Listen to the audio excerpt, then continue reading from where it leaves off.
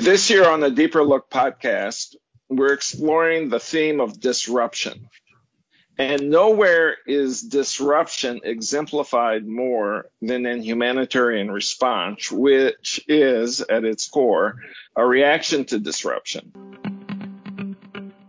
A deeper look, exploring what works and what doesn't in development, and the changes we can make together to turn ideas into action. I'm Patrick Fine, CEO of FHI 360, and this is A Deeper Look. The number of active humanitarian crises keeps increasing, in part because new crises erupt, but old crises just seem to go on and on and on.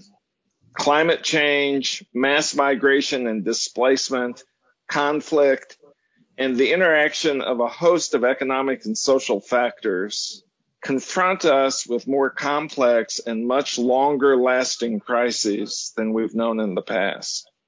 A sign of just how interdependent our world has become is the speed at which the COVID pandemic spread to every country in the world, massively disrupting health systems and economic and social life, exacerbating existing crises, and no doubt planting the seeds for future ones. The impact of this global pandemic will be with us for a long time to come, and I expect it will shape crisis management and humanitarian response. A common theme last year was that addressing problems in fragile states and addressing the growing frequency and intensity of crises would be a main focus of the international community with respect to dealing with human development. My guest this episode is Heba Aly. She is an ideal person to talk about humanitarian response. Heba draws attention to the forces that are disrupting the way we think about and carry out humanitarian response through her work as a journalist leading the New Humanitarian. And for listeners who aren't familiar with the New Humanitarian, this is one of the critical resources available discussing issues and reporting on events in the humanitarian space. It's a terrific resource to draw on. She also hosts her own podcast, which is one of my favorite podcasts, Rethinking Humanitarianism, where she invites guests to explore the future of crisis response. Heba, welcome to the podcast. Thank you so much. Heba, first, share with our listeners a little bit about yourself and what drew you to working on humanitarian issues. Well, I'm a journalist at heart, so I like to believe that I was drawn to journalism first and foremost, and that was driven by curiosity, by a desire to understand people, by a desire to travel the world and get windows into different cultures. But I would say that social justice was always a big part of my motivation in becoming a journalist. I've always felt that journalism is an agent of change, that telling the stories of marginalized people, raising awareness about injustices around the world is one way of trying to affect change. And so the kind of journalism that we do at the New Humanitarian felt like a perfect fit between those two desires of really having that tool. And I really do think journalism is a tool to connect with people and understand them. And then the humanitarian world, which really seeks to reduce those injustices and that suffering. And how did New Humanitarian come about? It was founded more than 25 years ago now, in 1995. Oh, wow. It was then called Iran News. It was right after the Rwandan genocide. The UN felt that had there been a better flow of information among the humanitarian responders, they could have saved more lives. So it began really as a kind of information coordination tool. I wasn't around at the time, but it's a good joke now that we sent out our updates by fax machine. And it was really a kind of who's doing what. And then slowly over the years, we evolved into a global newsroom with much more of a storytelling approach to our work but it has always had that kind of core mission of understanding what's going on the ground, amplifying the voices of people who are affected, and informing decision makers so that hopefully they take better decisions and better policies. So I remember Era News. Mm-hmm. When did that rebranding take place, and when did you make the shift from more of a reporting mechanism and sort of keeping humanitarian actors informed about who's doing what into an actual media operation?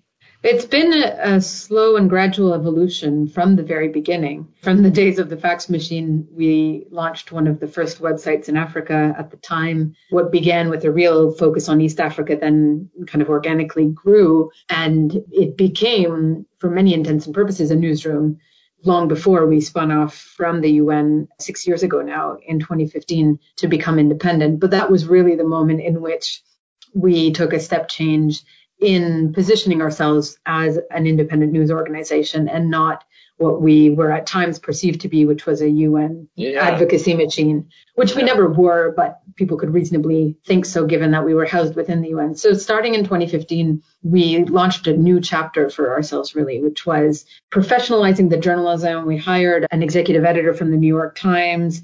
We tried to combine that mission that we had, which remained humanitarian in some way at heart, with the real skill sets and tools of a bona fide news organization.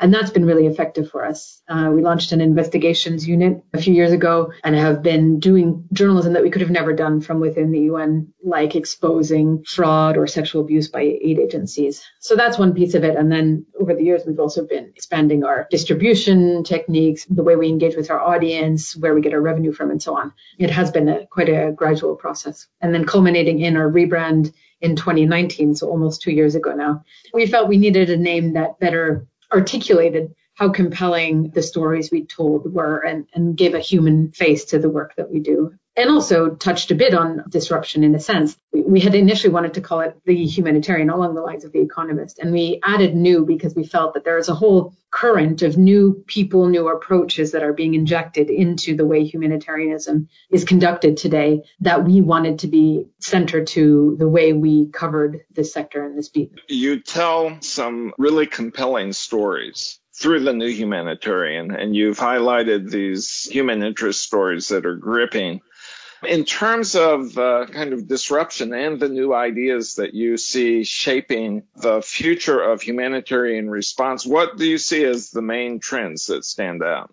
I like to think of them in 4 ways. We have been thinking quite a bit about this, particularly in the last year since COVID and since Black Lives Matter. And those 4 kind of disruptors, as I would call them, are financial. So first and foremost, the amount of funding that is likely to be available in the sector, there are many signs that suggest that's going to drop, in part as governments turn inwards to respond to COVID, but in part because I think humanitarian funding was reaching a ceiling. There are only so many governments out there, and those governments only have such levels of budget, and at the pace of crises was growing and growing, and then the available resources to respond to them was kind of reaching its limit. And so the business model, I think, is now under a fair bit of pressure, and the sector is increasingly looking at what alternatives could look like. So that's number one. I think having less money is going to force different ways of operating. The second is operational. COVID's been a great example of that. This sector is used to parachuting into crises and deploying people when there's a need. And now you've got crises everywhere all at once, including in the Western developed countries that used to be largely behind the aid effort. And so that has changed the game pretty dramatically on 2 fronts, I suppose. One is in the context of COVID, people couldn't even get into countries. You know, the borders were closed, you had procurement problems, etc. But on the other hand, there weren't enough people. As one person put it to me once, there's no parachute big enough. And you're going to see that even more and more, I think, with climate change, that model just isn't well suited when the crises aren't individual crises in individual places. So operationally, I think there's some big disruption happening. Structurally, that's my third disruptor. I think the humanitarian system is bound within a multilateral system because it is governed by the UN and by the states. And as Antonio Donini, a writer and humanitarian that I respect and who has written for us, has said in the past, the threats that face us today aren't multilateral, they're transnational. If you think about terrorism, if you think about pandemics, if you think about climate change, cyber threats, these are all threats that are of a different nature and that multilateralism wasn't really set up to solve. And then lastly, and I think this is the most interesting and challenging one, ethically, I think the sector is really having a moment of reckoning, intensified by Black Lives Matter, but certainly predating it. The movement we saw last year really forced a number of aid agencies to ask themselves very difficult questions about their own power hierarchies and, as we have put it and interviewed people about, the colonial roots of aid. And I know that's something you've talked about on the podcast before. And so a model where Western powers are, quote unquote, out of the goodness of their hearts, helping people who have no agency and are just sitting there waiting for, the assistance to come, is just not one that is in line with the ethics and empowerment that I think the world demands today. So for all of those reasons, I think there's just so many disruptions happening in the sector that it's hard to believe that it will continue as it is today. That gives us a lot to dig into. Financial, that we've reached a ceiling and there's just not going to be the resources necessary to cope with the scale of crises that we see. We know right now that there are more displaced people than ever before. Operational, we can't just parachute in aid workers into crisis hotspots. We've seen one that we couldn't do it because of the pandemic, and now it's caused, I think, all of us to step back and say maybe that operating model really is obsolete, and we need to completely rethink what an operating model looks like that doesn't rely on sending people to specific spots.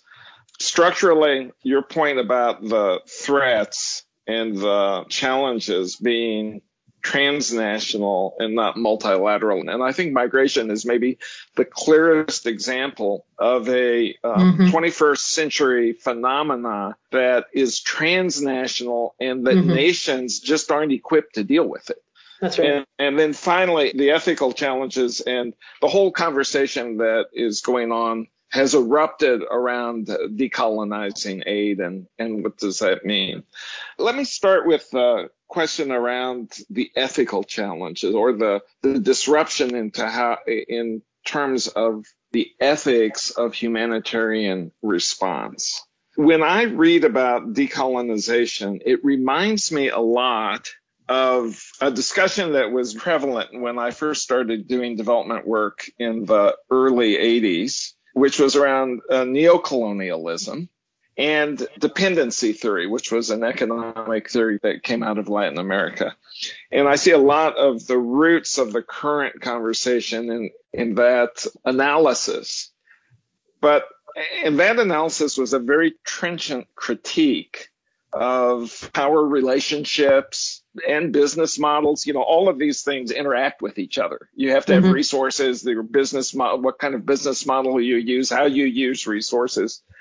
But the problem with that critique is it didn't offer any solutions. And ultimately, it kind of just ran out of steam because while the critique itself was valid, it was a very valid critique, the policies or actions that would allow you in practical terms to do something that was more equitable or more effective in how you were applying resources or collaborating and empowering communities did not follow the critique. What's your sense of the conversation around decolonization? Where does it lead us? Right. We just actually did an episode on this recently on our podcast, and that was the question we were asking, because there's been such focus around this topic, but I think everyone's still trying to figure out exactly what decolonization means and how you turn that into policy and meaningful change, how you get beyond the kind of slogans and the emotion and the passion that we saw last year into something that's tangibly different. And what I have been hearing from the various op-eds that we've published, from the events that we've hosted, from the people we've interviewed on the podcast and elsewhere, is that first, we shouldn't expect a really clear, immediate vision on that it's unreasonable to expect that just comes out perfectly clear from the get-go, and that it will take time to figure it out. And that will require some trial and error and probably some messiness, and we need to be patient and willing to go through that. I've heard that from certainly a few people on the activist side of the spectrum. But there are some ideas emerging. I think Stephanie Kimu, who works at PopWorks Africa in the US, she'll say, before you go into a crisis, read the history of the place that you're going to, understand the colonial history so that you understand how you are perceived by people in that country.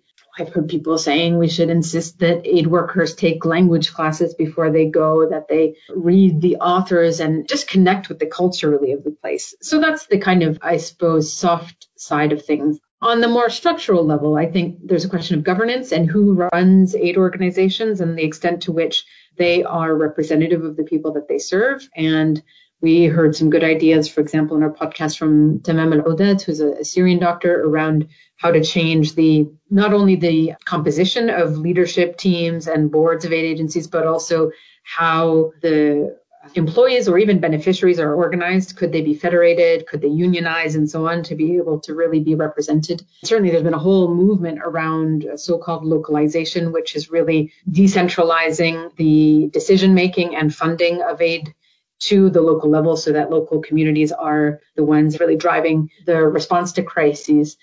We've certainly heard people go as far as to say we should be dismantling the International Monetary Fund and the World Bank. We should be boycotting Western funding. We need to be generating our own money if we ever want to be truly emancipated. So there's a whole kind of spectrum of things. I think it's still a hazy picture, but there are certainly routes and roads towards solutions on that front. Yeah, I think the best practices that you started with, like reading the history, studying the culture, I think those are long established best practices, and I don't see them as just the soft side of things. I think that they have a real material impact both on the aid worker as well as on the communities that you're interacting with. Learning a language, first and foremost, is a great way to show respect and humility, because if you're learning it, you're talking like a 3-year-old. I have found that it goes a long way towards leveling the power relationship, because then you're not the person who has control of or command of the language. It's your counterparts who have command of the language. On the more structural issues around control of finances, I think localization is happening. We're seeing it evolve.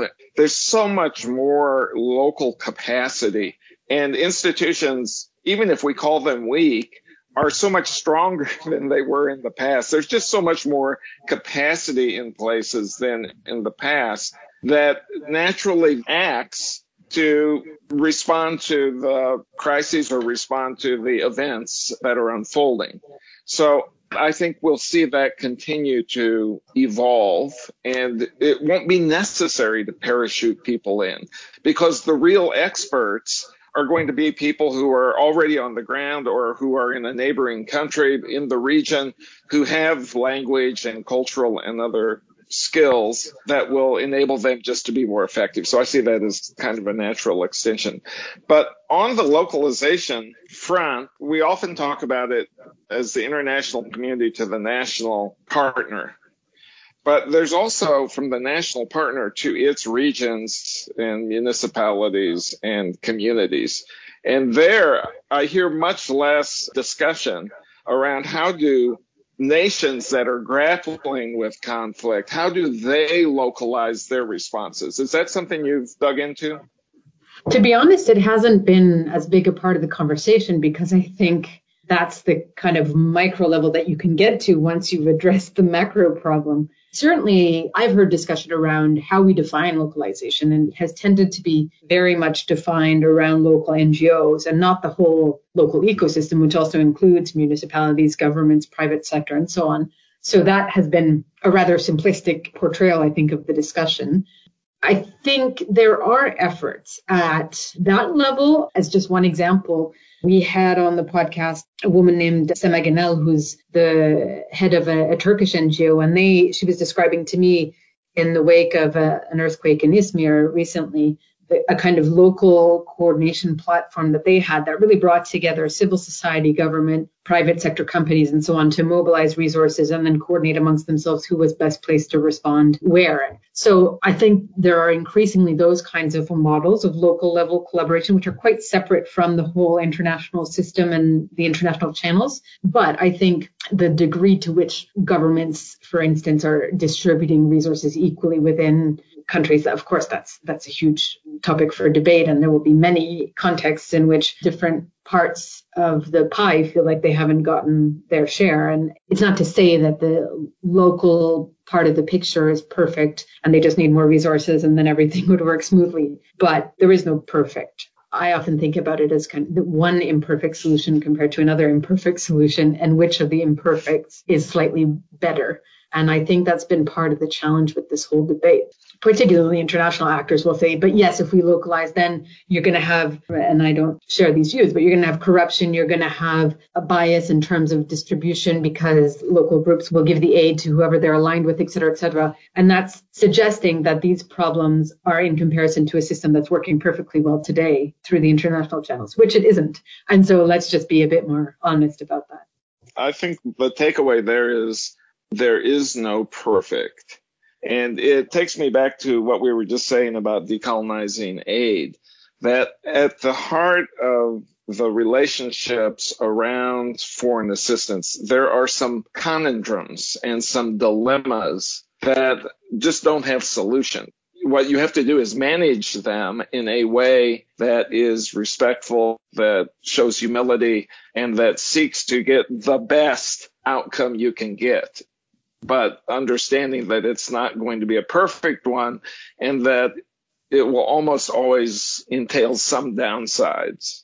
Let's move to the structural issue you raised about the nature of the human development challenges facing the world has become increasingly transnational versus multinational. And I think migration is a good example of that. Our global political system of nation states is not equipped to deal with mass migration because of climate stress on environments, because of man-made conflict, or just because people now in a globalized world are seeking opportunities to fulfill their potential. What is the disruption that is going to allow the international community to better manage the mass migration that is occurring?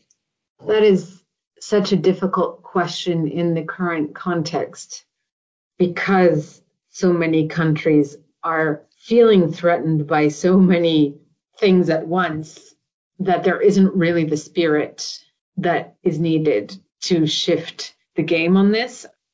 You know, there are all kinds of arguments that refugees can be an economic boon to society. And we certainly know that some Eastern European countries, for instance, need more people to be able to drive their workforces. And so there's all kinds of logical arguments as to why countries should be more open to receiving and making an asset of people coming from elsewhere. It's such a tricky subject because you can fall into potholes really easily. I think one of the approaches that the international community has taken is to say the way to manage this is to invest in the countries from which these people are coming so that they stay there. And you suddenly saw a whole bunch of European Union investment into countries in Africa, for instance, as a way of preventing migration, right? Is that ethical? Is that a policy that should be encouraged? On one hand, yes, it's great that, finally seeing some of those development investments that people have long been calling for. On the other hand, the motivation behind it is quite scary, and the right to asylum is shrinking, right? And the space in which asylum takes place is much smaller than it used to be. I think the challenge that organizations like the UN Refugee Agency face today is that the work they needed to do some time back to manage refugees or to get governments to manage refugees was, better building camps and, the logistics of it. Now the work is really in the mindset, right? Shifting people's mindset towards refugees and what they stand for, what place to take in society. And that's much harder to do. The obvious answer, in a sense, is moving away from a model in which refugees are ghettoized and become a burden on society and are thrown away into camps for years and decades on end, and really moving towards a model of refugee self-reliance, as some are calling it. And there are several initiatives to that end, including even from the private sector that is now engaging in hiring refugees and integrating them into society much better. I'm not sure that in and of itself is going to be a long-term solution, given what we're likely to see in terms of climate-related migration and displacement in the years to come. So I think this is going to be a massive challenge and will really depend on a different conception of what in the age of COVID has been seen as, the interconnectedness of people around the world and what that means in terms of how we respond to these kinds of transnational challenges. So I haven't answered your question, but it's no, you have. I'm not sure there's a very good answer. I think it was a very good answer because you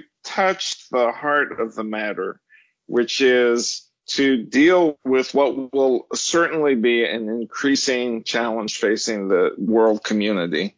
We need a different spirit, a different kind of political will. And right now, we can see that political will is not only is it absent, but you have people in many nations who feel threatened. They feel like their own identities are threatened. And so they're pulling back as opposed to reaching out and seeking to extend a hand. They're pulling their hand back. I think you're right that displacement will almost certainly increase as a result of climate change. And some of the other demographic factors we see where you've got poor countries with rapidly growing populations and you've got wealthy countries with shrinking or stagnant populations. Those mega forces may get us to a point where we can gain that political will and get that spirit so that we do see the value and maybe the humanity of helping each person fulfill their potential. And that by doing that, it helps everybody.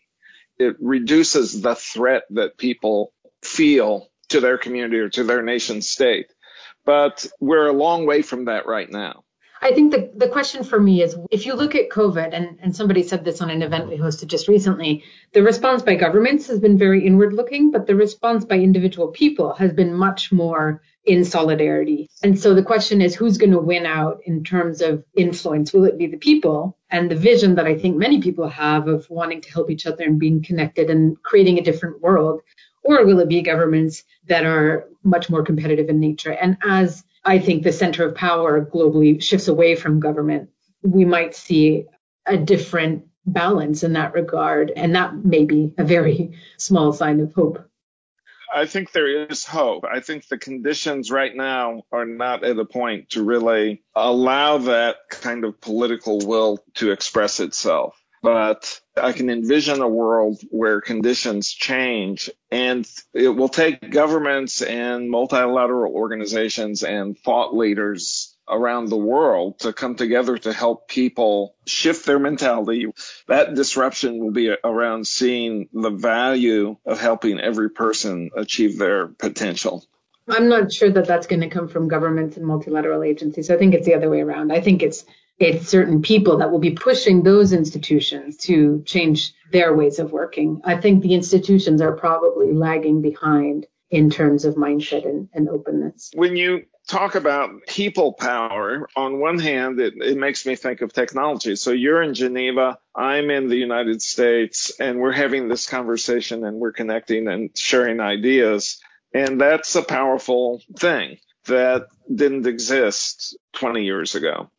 On one hand, technology could enable that kind of people power you're talking about to push governments and institutions to change the mindset and to muster the political will to really address and make progress on these transnational issues. On the other hand, we see technology also used in very nefarious ways. And the U.S. is a good example over the last year of how social media has become an engine of disinformation that has fueled nativist sentiment. For me, the jury is kind of out. It's not clear to me whether these tools that enable this people-to-people connection will be directed and ultimately used for good, or whether they'll get misdirected for malign purposes.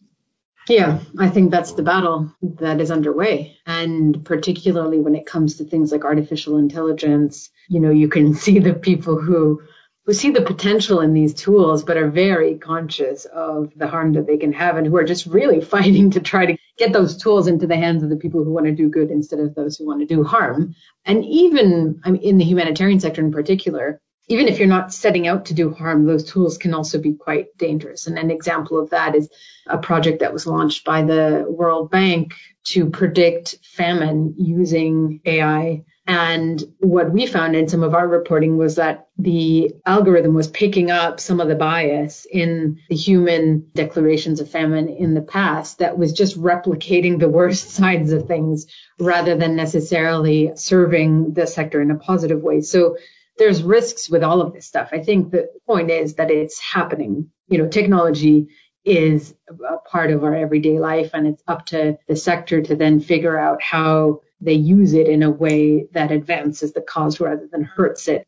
It's not good enough to say we're just going to kind of ignore it. And it's also not good enough to use it in a way to just kind of prop up activities without really seeing its true potential for transformation. And a lot of technology in the aid sector, I find, is a kind of buzz thing, which is what we see in a lot of aid agencies, I think, where you can now be the really progressive, cool aid agency because you've done this, that, or the other thing, but you haven't transformed or fundamentally changed the way you operate. And technology in many other sectors technology can uproot entire industries, and we haven't yet seen that happen in the aid industry, for better or for worse.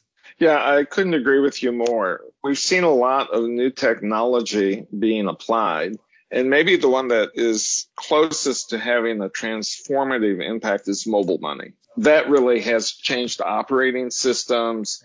It's actually been very positive in many of the places where it's used in terms of helping improve people's lives. Workers don't have to travel for 8 hours on a bad road to get to a bank or get to a payment center. They can access resources where they are in their community. So that is having, I think, a profound impact and will continue as those tools are refined and become more and more widespread. But I agree with you that many of the other technologies, they have that kind of buzz effect without being transformative in how the work is being done or even transforming the results that are being achieved. Do you see technologies that have the potential for being transformative? Well, I'd say even the example you gave, which in the humanitarian sector, the equivalent would be cash programming, where instead of delivering jerry cans and mattresses, you're giving people cash and they can buy what they want and need with it, and that stimulates local markets and all the rest of it. That was meant to be transformative. And everyone in the sector was talking about how this was going to just change the power structures. You're putting the agency in the hands of the people who are affected. You're giving them choice. You're creating less need for the intermediary, all of that. And in the end, aid agencies are distributing cash the way they distributed jerry cans. It's not been a fundamentally transformative thing because aid agencies have maintained or tried to maintain their control in that process. And I think where the real transformation potential lies is in using those kinds of technologies in a way that dislodges power structures. So, for instance, a senior member of MasterCard was on the podcast talking to us about the digital technology that exists in the private sector. And she kept saying, I don't understand why these aid agencies are going and trying to build their own infrastructure when we've got it right here already ready. And you can have money going from any country in the world to any beneficiary in the world in a matter of seconds. And yet what we're seeing is aid agencies fighting over who's going to control the cash programming industry and not channeling it through these kinds of efficient systems that are already out there. So I think it is incredible how the power structures and incentives in any system can be very powerful blockages to the transformation potential of technology.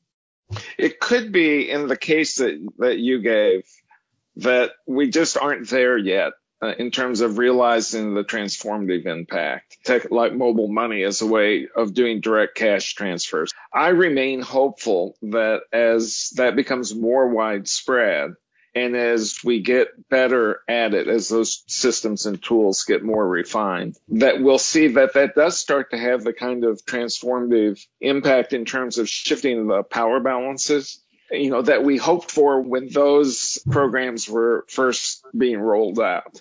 I think what is transformative, though, just to give a fuller picture, is what someone named Paul Curian calls the networked humanitarianism. And if you look at the way several crises have been responded to, whether it's Tahrir Square during the Arab Spring protests, or the response to the migration crisis, quote unquote, in Europe, and I say quote unquote because the numbers were relatively small compared to the numbers of people hosted by many African countries, and so it didn't really merit becoming a crisis. But anyway, I digress. In those responses, there was a really networked approach driven by volunteers using the kinds of tools that have become normal for most of us in day-to-day life, which is Facebook and Twitter and the networked society, and using that in the way that they organize and mobilize aid. And so that, I think, really creates opportunities for anybody to be involved in humanitarian response by connecting through all of these networked opportunities and to other people who want to help, to other people who need help. And through, as you were saying, companies like Give Directly, Global Giving, you can be connected right away to people on the other side of the world. So there's, again, a kind of people-to-people empowerment there that has been made possible by technology that I think changes the game in terms of who has a seat at the table when it comes to humanitarianism. So before we close, talked about ethics, we've talked about structure, we've talked about operational models that's been woven through our conversation. I want to get to your first point, which was finance,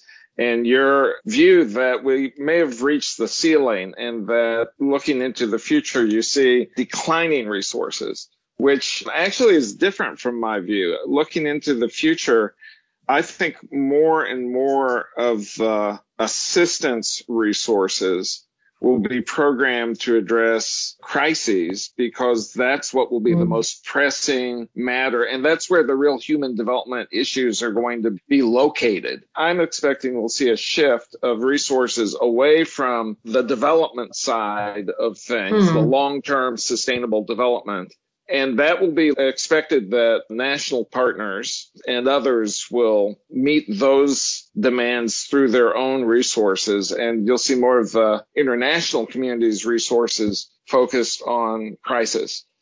I don't know if you're misreading what will happen, but I don't think that's how it should happen. I think that inevitably the model of putting the money into humanitarian response is just going to be unsustainable because there will be so many crises that no amount of money will ever be enough. And so by necessity, everyone is going to have to start turning to, okay, how do we prevent these crises from happening? Because we can't keep up with responding to them. And when climate change, I won't say hits because it's already hit, but when the impact of that starts to scale, I think that's really going to hit home for people. Just out of pure desire for survival, I think there is going to have to be a shift towards saying, how do we address the root of these problems? Because responding to them is just no longer viable. Is human nature capable of making such enlightened decisions? Probably not. And we've known for ages that, whatever the stat is, although I think it's also been disputed, that $1 invested in prevention is $7 saved in response. I just think it's going to get to the point where the system is hitting a wall and has no choice but to think a bit more strategically about where it puts its money, or at the very least, as Hugo Slim put it recently in a conversation I had with him, that everything you do, even as a humanitarian, you should be investing long-term while you respond short-term. So the idea of pure short-term response, I think, will eventually go out the window because it just won't be an efficient way to work. So do you see this division that has characterized the way the international community and national partners think about addressing human development needs as Crisis response, which is an urgent, immediate, short-term effort, versus sustainable development, which is medium to long-term and aimed at being a systemic effort. Do you see that as a false dichotomy? I think already they're just blending so much in this so-called nexus, which everyone loves to make fun of, is in many ways becoming a reality. And if you look at COVID, for instance, the funding isn't, is this humanitarian or is this development? It's just COVID funding. And it's both at once, right? You're responding to the people who are in the hospital while you're also trying to rebuild the health system and rebuild the economy and so on. So I think those lines, whether people like it or not, are increasingly blurred, and that the future will be, and I hear this over and over from people, a real frustration with these silos of this is humanitarian, this is development, etc. The future, an enlightened future, shall I say, would be how do we improve the situation for this group of people in this situation? And that may involve some short term, it may involve some long term, and on the whole, it will be, I hate to use this word because everyone's tired of it as well, but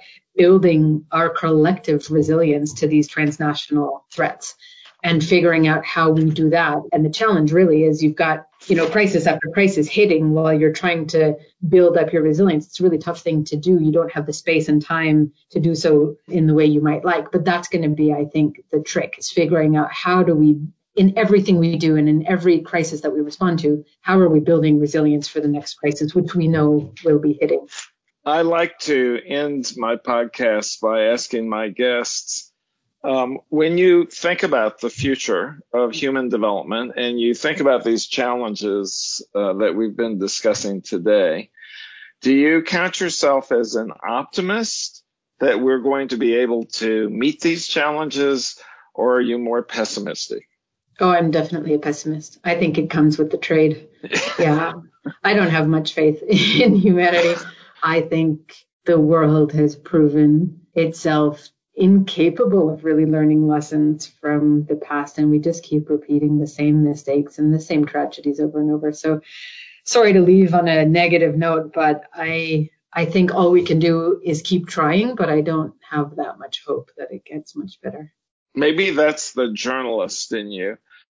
You described this, a vision of people-to-people connection and of this bottom-up action that will lead to a more enlightened future. And let's hope that that's what we get.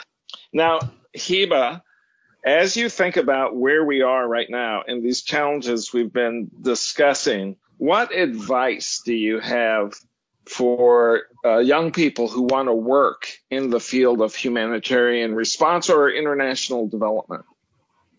My advice would be to approach everything you do with humility. I think a lot of the debates that have been playing out in this sector come from a perception, whether it's true or not, among affected people, that there is a certain arrogance to the way aid is delivered and the whole industry is conceived of. And if a new generation of aid workers can be thinking a little bit less about what is my role in solving this problem and a bit more about how can I support what's already happening, I think that would be a fresh and exciting way to test new models of solidarity. That's great advice, Heba. Thank you. Heba, thank you so much for a terrific conversation. My pleasure. Thanks for having me. You've given us a lot of food for thought, and I want to encourage our listeners to share their thoughts about this conversation by leaving a comment and rating the podcast. Listeners, I've talked about what a terrific podcast Heba has with Rethinking Humanitarianism, and if you stay tuned, we'll play a snippet of that for you. Thanks for listening. Tune in again next month for another episode of A Deeper Look.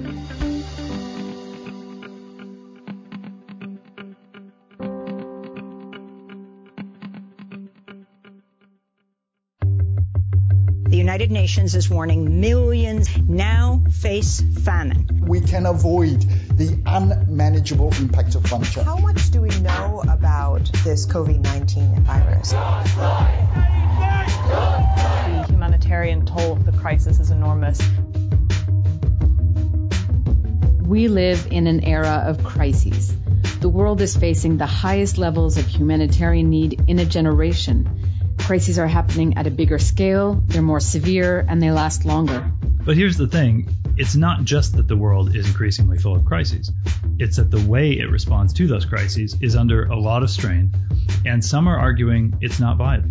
We are facing arguably the biggest humanitarian emergency that our generation has seen, and the response has been pitiful. International aid is reactive instead of preventative. There's never enough money, and it's rife with unethical power dynamics. And when it comes to those power dynamics and many other challenges, there's been a lot of talk about reform, but not nearly as much change. Crises are moments of change. It's only after these crises that flaws in aid's approach are revealed. But in recent months, COVID-19 and Black Lives Matter have really re-energized some of the long-standing critiques about how the sector operates. So if there was ever a time to seriously re-examine the future of aid, it's now.